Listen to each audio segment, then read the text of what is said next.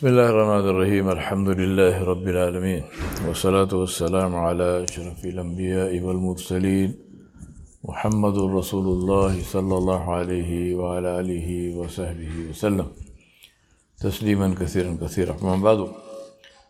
Today inshallah we speak about the brief history of one of the greatest of the Ansar Sahaba of Rasulullah sallallahu alaihi wasallam. His name was Amr ibn al-Jamuh radiyallahu anhu. He was the head of the Banu Salama, and he was very well known and very highly respected in the Ayyam al-Jahiliyyah, in the time of the ignorance. And he was known to be one of the most generous and one of the bravest people in the city. Now, one of their custom was, the custom of the people was that the leader of the tribe or prominent people like this, they used to keep an idol in their house. So like a personal idol which they used to pray to. Other people would go to wherever the central idol or the temple was, but these people would have. So Sayyidina Amr ibn al-Jamuh radiyallahu anhu had his own idol.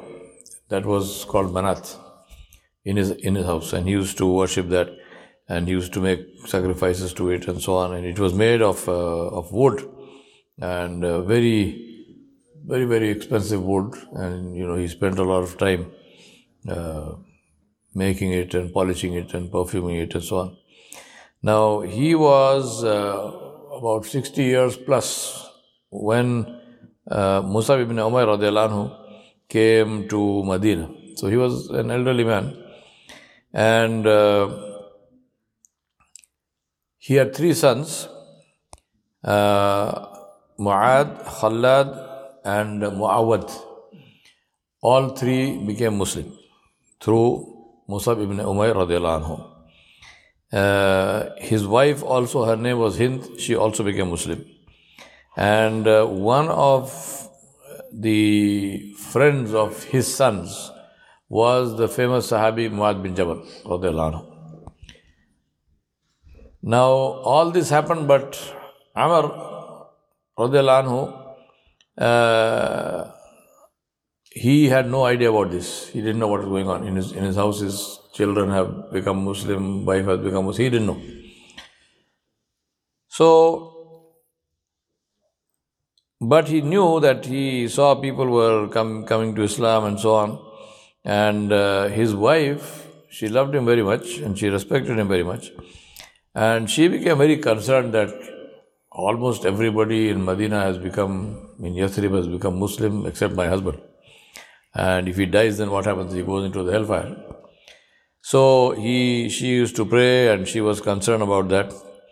Now, during this time, after some time, obviously, even he would have realized that something is happening in the city.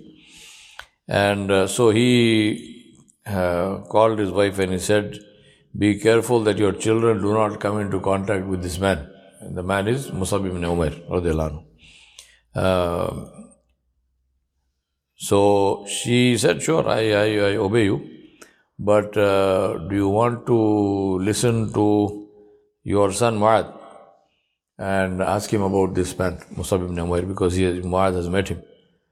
So he said, "What? You people, you are meeting people like this without telling me and so on, and has Mu'adh left our religion?"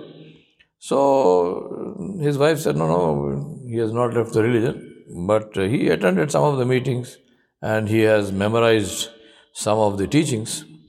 And so, why don't you listen to him? So he called him. He called Mu'adh.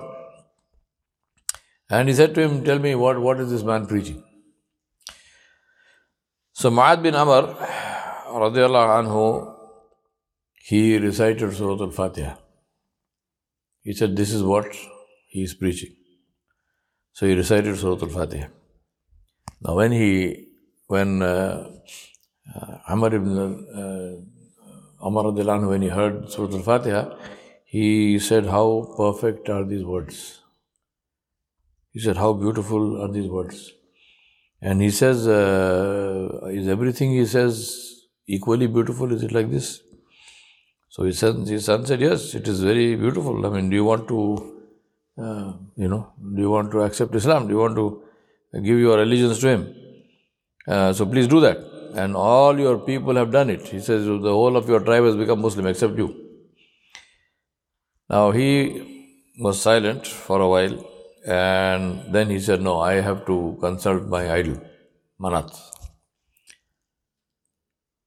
So the sons and all said, look, that is only a piece of wood. What can that idol tell you? He said, no, that's not true. I have to consult. I will not do anything until I consult Manat. So he went and he talked to his idol, but nothing happened. That night, so he didn't get any. What they used to do, they used to actually, there would be some old woman, they had some lady there, but she would be sitting behind the idol and she would talk. So she would get this, like a fit or something, and she would, speak on behalf of the idol. So this woman, that day the woman was not there or whatever it was, so then there was no reply. So he said, maybe he's talking to the idol now. He says, maybe you are angry with me or something, so I will leave you for a few days for the anger to go away, and I will come back after a few days. So now the sons realized to the extent to which the father was devoted to the idol. So in the night they went and took this idol and threw it in a pit. Some refuse pit was there, so they threw the idol into that. So next morning the father came and he says, there's no idol. So what happened to the idol? So he went to search all over. He found the idol in this pit. So he got very angry. He said, who threw it and what? Obviously nobody said anything. So he pulled it out and he cleaned it and washed it and perfumed it and put it back in the place. And then he said, I will, if I find out who it is, I will punish them. He did all that. That night the sons took the idol and threw it again. So this happened 2 or 3 times. And the father got very angry. Finally one day, he rescued this idol and brought it back. And then when he brought it back and put everything, he took his sword and he put the sword around the neck of the idol. And he said, anybody comes to harm you, kill them with the sword. My sword is here. You kill them with the sword. So, what is going to happen? Wood is wood. So in the night, these boys came, his sons came and they threw the idol and the sword. So next day he came and he realized what is happening.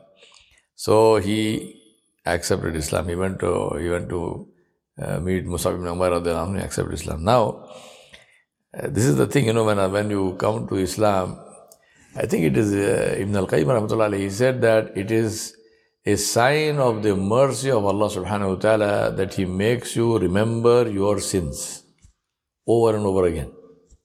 Yeah? It's a sign of the mercy of Allah. Like we know, inshallah, if you commit a sin and sincerely, if we make istighfar, then we know and we have complete and total yaqeen, inshallah, that Allah subhanahu wa ta'ala forgives it. So khalas, that sin is over. It's not there. But Ibn Qayyim said that Allah makes you remember, He reminds you of those. Not because He is not forgiven, because that keeps you on the right track. And then we keep on seeking forgiveness again and again.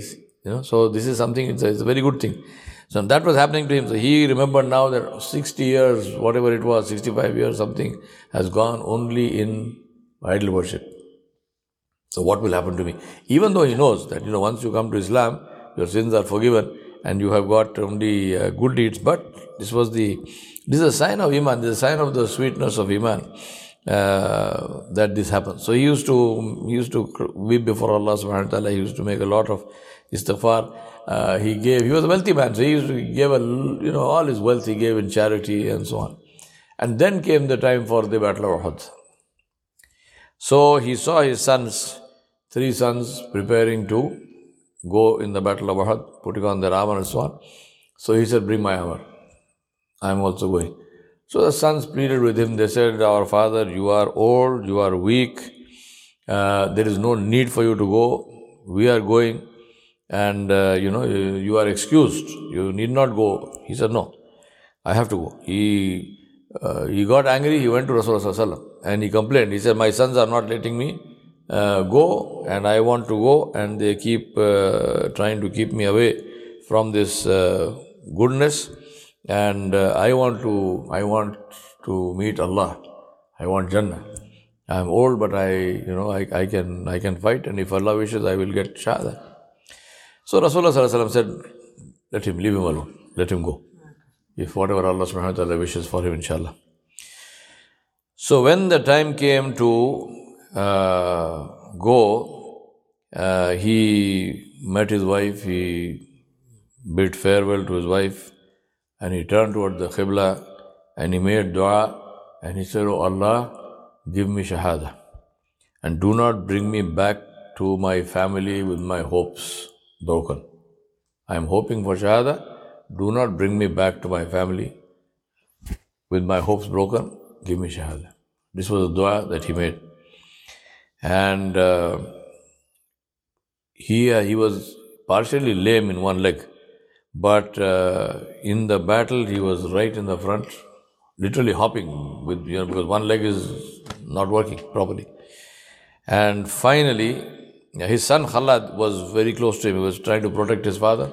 And finally, both the father and the son fell on the battlefield, and they both, Allah subhanahu wa ta'ala gave both of them Shahada within minutes of each other. Radiyallahu anhu wa radhan.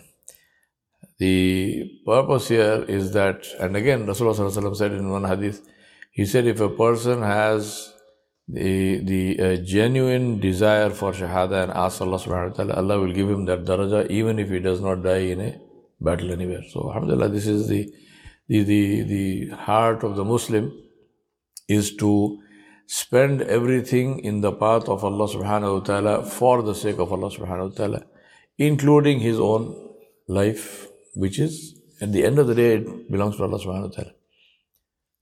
At the end of the day, it belongs to Allah subhanahu wa ta'ala. This is the beauty of Islam, is that we love Allah subhanahu wa ta'ala over and more than anyone and anything else. Allah subhanahu wa ta'ala said, وَالَّذِينَ آمَنُوا أَشَدُّ حُبًّا لِلَّهِ. Allah said, the believers are those who love Allah subhanahu wa ta'ala more than anyone or anything else. And that is the thing that we should hold ourselves to. This is the standard. وصلى الله على نبي الكريم وعلى آله وصحبه أجمعين برحمتك يا أرحم الراحمين والحمد لله رب العالمين.